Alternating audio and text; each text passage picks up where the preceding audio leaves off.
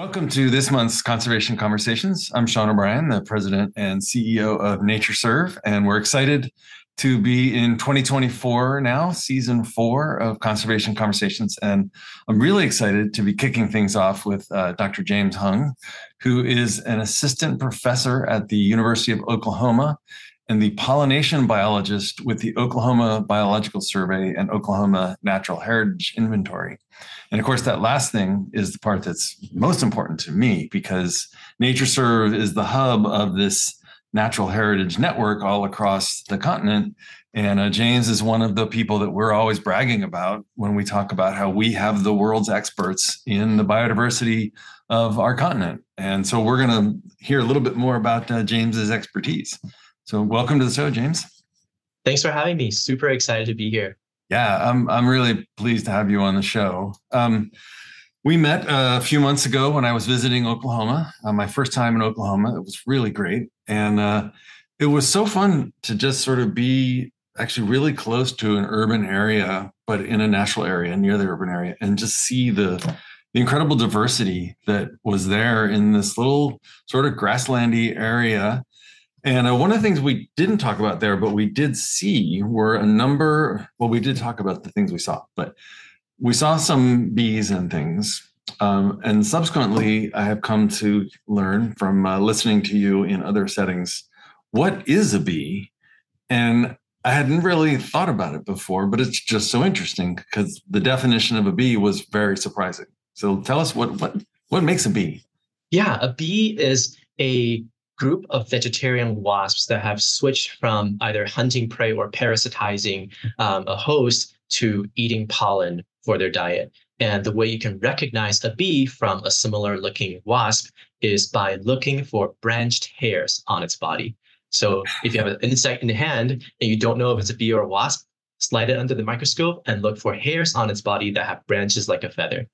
So many people will say you're crazy because I'm not putting a bee in my hand or a wasp to get that close to it. But how often can you see that without going to the microscope?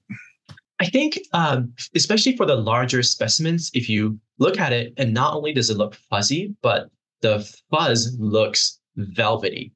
That's kind of how the light scatters when it hits hair that is branched, as opposed to hair that is just kind of a solid shaft. Yeah. So I think it's so interesting to describe them as vegetarian wasps, because there may be vegetarians, but many of those bees will still pack a punch. Yes, absolutely. Yeah. So you're clearly, based on my time in the field with you and listening to you talk, passionate about pollinators. How did this come about? Did something happen where you were just like, God, I just love pollinators, or what was the inspiration? Yeah. May I take you all the way back to kindergarten? Oh, please. So I used to tell people that I had ADHD, but I've since changed that because I still have ADHD. It's a condition that I struggle with, but I also try to use to my advantage on a daily basis in my work, in my personal life.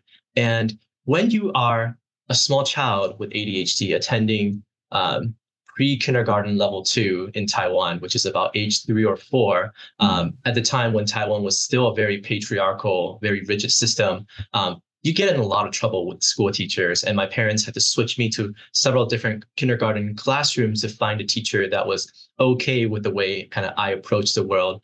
And finally, they found a teacher who was like, hey, this kid is not, malicious. He's not being destructive because he likes breaking things. He just has too much energy and not enough stuff to apply his attention to. So she sent me outside into the schoolyard to look at insects and to report back to her on what the insects were doing, because Taiwan is a tropical country. The Tropic of Cancer runs straight through the middle, and I lived in the southern half, so in the true tropics. So there were all sorts of great insects just doing all sorts of things in our little schoolyard, even though it was a pretty urban area. So that's how I fell in love with insects. And ever since then, I've known that I wanted to grow up to be someone who studied insects for life. And so kind of just reared insects, collected them, studied them on my own, all the way into college, where I was fortunate to join a lab that focused on pollinator conservation and pollination biology. And my senior year, I wanted to do a senior thesis, but I was getting married my junior summer and I couldn't be out in the field collecting data. And fall in Hanover is not a great time to be studying insects because it got cold really fast. And they just happened to have specimens left over from a pitfall trap study. And this happened in a year where there was a significant drought in San Diego. And lots of bees actually fell into those pitfalls that were meant to catch ground-dwelling arthropods for analyzing the availability of food for breeding birds, I believe. So there were all these samples just archived there. So here's a lesson to everyone who studies entomology. If you collect a lot of stuff that you don't need, if you archive it, maybe some undergraduate student will come by and make a thesis out of it and build an entire career on the stuff that you didn't even mean to collect. So I did my senior thesis sorting bees out from those bycatch pitfall samples and just fell in love with bees. They're just tremendously beautiful animals, and as we all know, they're tremendously important ecologically. And I think I was also very fortunate to be riding that crest of the pollinator conservation kind of awareness of this conservation issue around pollinators and ecosystem services that they provide. I've had a very fortunate career to be focusing on this very important group that's now receiving a lot of support from many different sectors of life. Right. So you said a couple things in there I want to just reflect on. One is I often ask people about their inspiration, and it's always interesting how often it comes back to a teacher.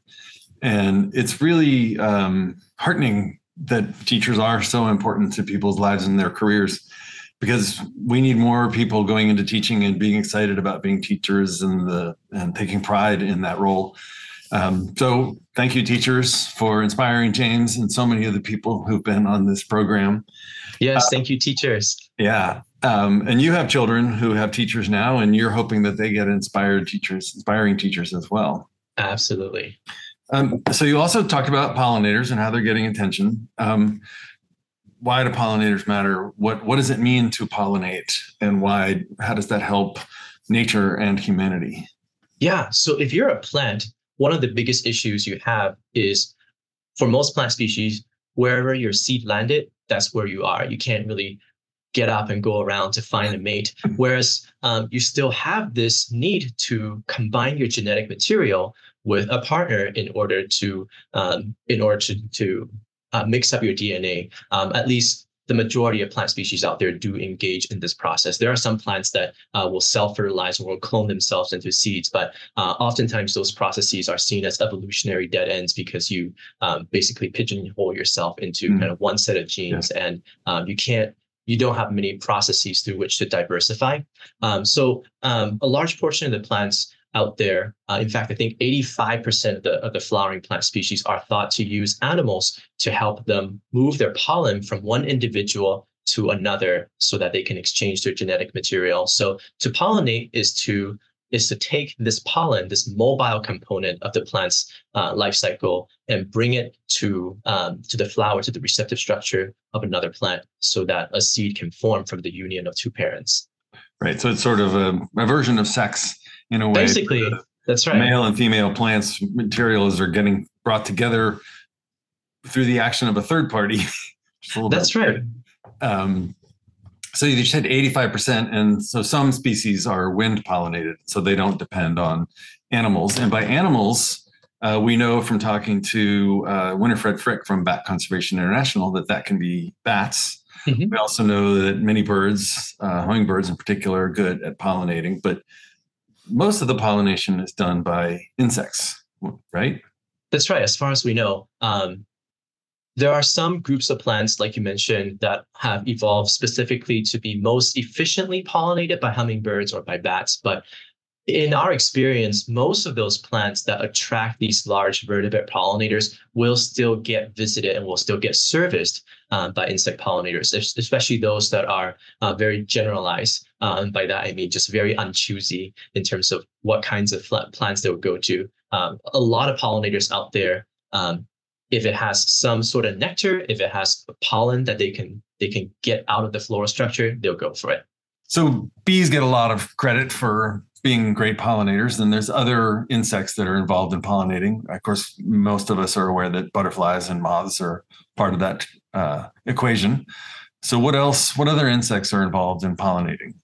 Yeah, absolutely. It's not only these big, beautiful, charismatic insects like bees and butterflies. A lot of beetles are pollinators as well. In fact, it is thought that beetles were some of the original pollinators that spread pollen for ancient plants like cycads, for example. The majority of fly species out there are probably pollinators as well, because as adults, many of the species consume only liquid. Actually, in fact, as adults, all fly species consume liquid substances. And what's easier to suck than sweet nectar that plants produce? So the majority of flies out there that feed as adults will at least opportunistically land on a flower and collect nectar from them. So if we're thinking about the diversity of pollinating insects out there, the vast majority of butterfly and moth species will feed on nectar as adults.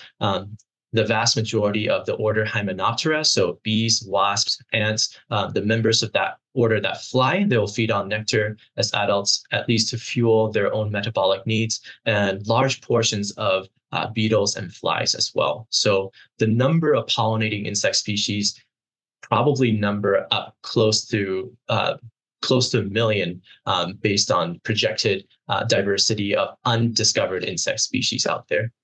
Wow, that's amazing. So I want to talk about the sort of most famous pollinator out there. But first, I want to mention that recently NatureServe did a study on flower flies and their role in pollination. And people can find that on our website. It's pretty interesting reading.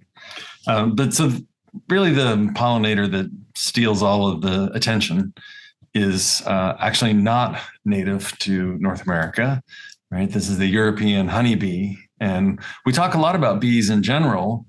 And I think people conflate thinking about the bees that are native to here and live often solitary lifestyles and other things compared to the classic honeybee with the beehives that we see everywhere. So tell us a little bit about honeybees and what's going on with them. Yeah, so honeybees, like you just mentioned, they're not native to North America, at least the species we have now. I believe there's one fossil record of this thing called Apis neararctica. I think it was just like partial fragments of an insect that's clearly a honeybee in the North American fossil record. So it's possible that we had a species here at some point, but it doesn't seem to be, super widespread in our continent. So it's probably safe to say that for millennia, we haven't had an insect like the honeybee in our continent. And it wasn't until the last few hundred years that European settlers have brought the honeybee over to here. And when we ask people to imagine a bee, I think a lot of times the insect that they picture is a honeybee, right? It's a strikingly black, yellow, brown, orange striped insect that lives in these huge colonies with hundreds of thousands of workers and one queen, and everybody works super hard to store massive amounts of food, and everybody defends the colony with great vengeance, and every worker that stings a human will die because the stings get pulled out. But that life history really is very unique. In fact, no other bee species in North America lives a life like that. So, Sean, as you just mentioned, the majority of the North American species we have here are solitary. They generally dig a burrow in the ground by themselves or find a cavity in an old branch or on a tree trunk that's left over by some other drilling insects. And every female makes her own nest. And she usually doesn't stay around long enough to survive to see her eggs even hatch and the larvae come out. Of course, there are some exceptions to that. So bumblebees, for example, are a great example of a group where they do live in a social colony where a queen will found a nest and rear her first few offspring kind of as a hardworking single mom until these first few offspring reach adulthood, and then they can start helping out around the house, and the queen can just kind of stay home and focus on rearing more offspring. Well, that's interesting. I did not know that about bumblebees. That's pretty cool. So we are seeing an increase in numbers of things at nurseries and at stores where you can buy these bee houses with all of these like tubes in them. And what kind of bees are those attracting? Those are generally attracting members of the leafcutter bee family, the Megachilidae, and most members of that group will use leftover cavities in wood by different insects that drill them. And what's really cool is because they don't excavate their own house, their own nest, they have to bring in furniture from the outside. That's why they cut leaves. Some cut leaves, some use petals, some scrape fuzz from plants and weave kind of like a pillow cover style bag to put their pollen and nectar inside. And I think that's really cool that that these devices are becoming more and more available because it's really teaching people that there are different bees out there and that the everyday person can contribute in some way to the conservation of our native pollinators in a way that is not just, well, that is distinct from supporting the beekeeping industry, which is, of course, honeybees are facing all sorts of troubles, but that's really an animal husbandry and agriculture sector problem and not a conservation problem. Right. So that's so interesting. I do love that idea, and I have a couple of bee houses at my house that I'm hoping this year will attract some residents. So that's pretty. Yeah. Thank you. So what's so interesting, because you were talking about this moment in time for pollinators, at NatureServe, we've seen a huge increase in the amount of data and information in our database on pollinators all across the country. And we've been updating their conservation status ranks. And you were talking about conservation issues. What are the biggest challenges for bees in particular when it comes to conservation? I think the same things that threaten bees are the processes that threaten the majority of insects in terrestrial ecosystems, and that is the loss of their habitat. I think bees are potentially particularly vulnerable to some of these stressors because bees are very specialized animals. There's in any given ecosystem, at least here in North America, there's somewhere between like a fifth to a third of species that will forage only for pollen from one plant family. And some of them are even choosier than that. They'll only go to one plant genus or even one plant species. So here in Oklahoma, for example, we have these gypsum outcrops. And on there is this little plant called Nama. And I believe there are two different species of Nama here in Oklahoma. And on each of these Nama species, there is a specialist bee. And in places where the two Nama species co-occur, the bees know which one is which, and they don't go to the other one. So that's how specialized some of these bees could be. Now, if their host plants, the plants that they depend on for pollen, are wiped out from an ecosystem because of development, because of climate change, because of pollution, that bee is going with it, no question asked. Even bee species that are a little bit more generalized and would be willing to accept pollen from multiple different plant families, sometimes they're still specialized in terms of what time of the year they are active. So here, one of the earliest spring active bees is the unequal cellophane bee. It's this big, beautiful bee with striking white bands. It's one of the first pollinating insects to emerge from their winter slumber. And they really heavily depend on early blooming shrubs like redbuds, like native plums. I think they do use some of the, in fact, I know that they also use some of the ornamental plant species that also kind of bloom uncharacteristically early for this part of the world. But you can imagine that if there's a very bad year for whatever reason, maybe some unseasonable frosts or ice storm events kill a lot of these trees or shrubs that are getting ready to bloom. And I witnessed this in some of the local parks around our home. Redbud is a pretty hardy plant, but when you get conditions just right, you can kill the whole year's worth of blossoms. As these events become more and more frequent with climate change, even the bees that have a wider tolerance of different kinds of food plants from which to get their pollen, they could be in trouble if they can't shift their season of activity to accommodate a shifted blooming time of their host plants. So that's a really interesting point. The effects of climate change on bees and other pollinators. We see this with birds, where birds may migrate based on different cues than the plants decide to bloom. And so you can get a mismatch of bird migration with food availability.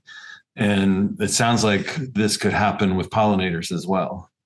Yeah, absolutely. And this is one of the areas that have received the most attention in terms of how bees specifically could be impacted by climate change. Now, we've talked a lot about bees. We've talked a little bit about some other pollinators. And I want to talk to you about something very exciting that you told me about in your lab, and I got to see in person. And I'm sorry that everybody listening won't be able to necessarily see this, but you had a very exciting field day not long ago. So tell us a little bit about what happened and what you discovered. Yeah, so here in Oklahoma, we have these two really interesting places. And one of them is Little Sahara State Park. So just by listening to the name, it evokes images of the Sahara Desert. And if you're there, you crouch low enough, it looks like the Sahara Desert. It's these giant mobile dunes with just no vegetation on them. But there's very few places like that in Oklahoma. And we got there, we're just like wowed by the landscape and went around collecting our bees. And it wasn't until we got back to the lab and processed these specimens and looked at them under the scope that I said, wow, this thing is, very interesting looking. It's keying out to a species that I've never heard of before. I logged that in my database. And then when I was reporting to my fellow heritage biologists about the things I have, I started looking up their NatureServe ranks to see, are these species that we need to request NatureServe to add to the database? Because as you know, the database is constantly growing as biologists get more and more species into their own databases. And this species showed up as being ranked GH, which is known only from historical samples or deemed possibly extinct. And I went, whoa, this is really exciting. The last time it was seen was many, many, many years ago, I think in the 1960s. And so I was like, wow, how likely is it that I've just actually rediscovered something that's deemed possibly extinct? So I sent my two specimens to some colleagues who are world authorities on North American members of the leafcutter bee genus. And they compared their specimens with and very, very, very fortuitously, these two colleagues are at the two institutions that have some of the very, very few specimens of this bee ever to be known. So they were able to compare against the material. And it came back, they came back to me and said, yes, this matches everything we know about this species. So we do have a rediscovery of a possibly or a presumed possibly extinct species on our hands. So this is my first. And the name again of the species? Oh, yes. This species is called Megachile parksi. Megachile parksi. Mm-hmm. And so it was last seen in 1965 in Texas. At some point in the way the world works, if something hasn't been seen in a certain amount of time, when NatureServe is doing reviews of species, they go from being rare to being considered historical or extinct. And historical is sort of like this borderline case where we haven't seen it in a long time. We maybe haven't sampled hard enough to know that we can say that it's extinct, but chances are it's not out there. And you have brought something back from extinction. Yeah, it was such a thrill to see that category on NatureServe when I looked it up, and then a second hit of excitement when my colleagues wrote back and said, yes, this matches. So for sure. And so will you go back to Little Sahara to look and see if you can find the species again? Absolutely. This is one of the species where, as far as I know, the description in the published literature pertains only to the female, and we only have two females. So we want to go and try to document some males for this as well. And also do a further study on exactly what host plants they might be foraging on, because this species belongs to the subgenus Megacheiloides, and Megacheiloides is the most species-rich group of leafcutter bees here in North America. And as far as I know, half or more of the species of Megachiloides are known only from one gender. So this is a very poorly studied, very uncommon group of bees for the most part. So the more we can learn about the biology of this very rare species, the better. Yeah, that's very exciting. So you have two roles. You're both a professor of biology and a pollination biologist for the Natural Heritage Program and the Biological Survey. What is the difference between those two jobs, and what does it mean in terms of like, we think of professors as doing more academic work and people in natural heritage organizations more focused on conservation. So I'm a little bit interested in the sort of the differences between the two jobs and the overlap in the two jobs. That's a good question. And that's something that I personally am still trying to balance as well. And I think we're fortunate that the world is viewing conservation as more and more of an important priority, and that includes people in academia. And you have these conservation-focused publications, these journals that have higher and higher and higher impact factors year after year. So I like to believe that a lot of the more applied conservation work that I'm doing, for example, going out and surveying what kinds of habitats are suitable for hosting which kinds of bumblebee species, for example, that this work will not only contribute to our understanding of how we preserve biodiversity for pollinators in my capacity, preserve biodiversity for our state, but also we're generating important data for understanding conservation priorities and guiding management and practice and policy going forward. So as much as I can, I'm trying to do publishable academic work while also collecting data that will be immediately applicable to conservation here in our state. Right. That's very cool. And it's great to be able to do both and to have that. I think one of the great things that's happened in academic science and biology and ecology in particular is a recognition of and the importance of doing work that is applicable and relevant to preserving wildlife and preserving the diversity of life on Earth. And I think that's a great change in the past 20 or 30 years. I know when I was in grad school, it wasn't really part of the thinking. Yeah. So one thing that we talked about once before, and I want to come back to quickly, is a lot of people are afraid of bees. They don't want to get stung, right? And for legitimate reasons, it hurts, and some people are allergic. But you would love it if more of us would take photos of bees and put those photos on iNaturalist so that you would have access to more information about all of these amazing critters out there. So tell us a little bit about how to take good pictures of bees. Yeah. So can I take a quick step back and just, And I think one of the most exciting innovations that's helping us biologists to study conservation status and habitat use and even natural history of all the animals and plants out there is this development of these community science platforms, this taking advantage of the innate desire of humans to belong to community and to know what they're looking at when they're out and about, and pairing that with the capacity to archive what you've seen and to have strangers on the internet come and help you with identification and building community that way. I think it's just such a cool model. And it really helps us as biologists, because one of the biggest bottlenecks is there are so few of us who are trained to do what we do. We have limited time and we can't be everywhere at once, and we can't get permits to access all the different places and habitats we want to go to. But if anybody who has a smartphone or a digital camera or film camera, if you want, can go out there and just take pictures of what you're encountering in your everyday life, who knows when someone is going to come across, a species that hasn't been seen for a long time, or a very peculiar behavior demonstrated by an organism that unlocks some sort of understanding of its natural history that biologists never had the opportunity to witness. So I'm just super excited about the fact that anybody now can be a biologist in their spare time just by contributing these records onto community science platforms like iNaturalist.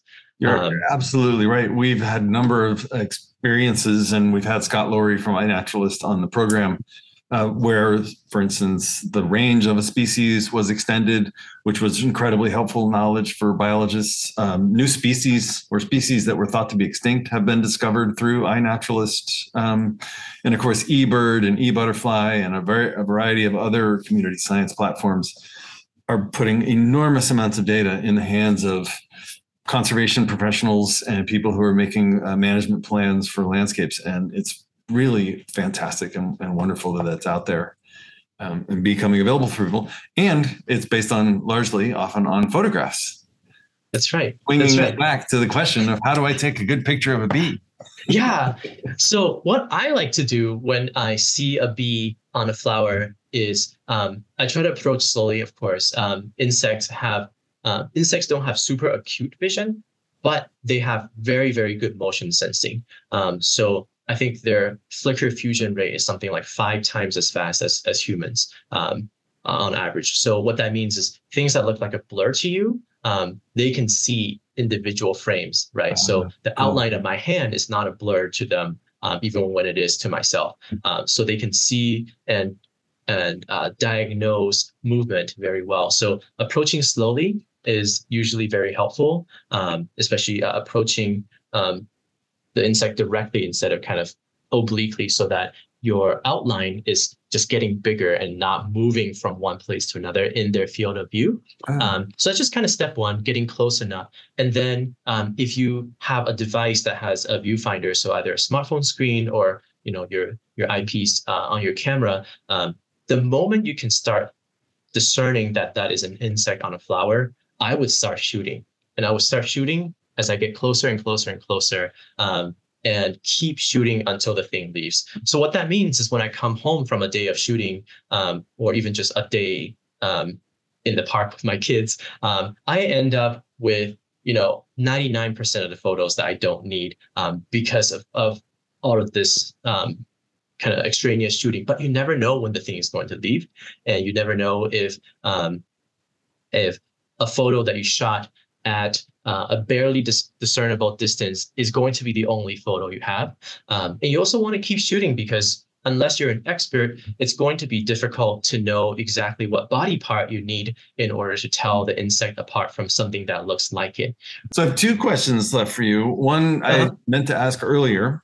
So we talked about bees being vegetarian wasps, but what's the difference between a wasp and a hornet? Ooh, okay. So wasp is the general term, I think, for all members of flying Hymenoptera. So Hymenoptera is an insect order that also includes ants. Ants are a specialized group of wingless social wasps. Bees are a specialized group of vegetarian wasps. Everything else is called a wasp. So whether they be horntails that bore through wood, or they could be tiny little parasitoids that lay their eggs inside aphids and then burst out of their body cavities like alien, or yellow jackets that form these giant nests in tree trunks and can have thousands of workers. So these are all colloquially, or I guess also, these are just all called wasps. Hornet is a special group of wasps in the family Vespidae. And as far as I know, they are native to the Old World, to Europe, Asia, Africa, with the majority of species being found in Asia. But the European hornet, Vespa crabro, is present in large parts of the eastern half of North America, and I don't know that we can remove it. Other than those, the only insect in North America that is called a hornet is actually a very large and chunky member of the aerial yellow jacket family that just happens to have black and white stripes instead of black and yellow stripes. There you go. Dispelling the myths a little bit here. So the last thing I wanted to ask you, James, is you sort of already achieved one of the great goals that one can achieve, and that is essentially bringing something back from extinction. But what would, when you're at at your retirement party in many, many decades from now, what would you like to be able to say you were able to achieve?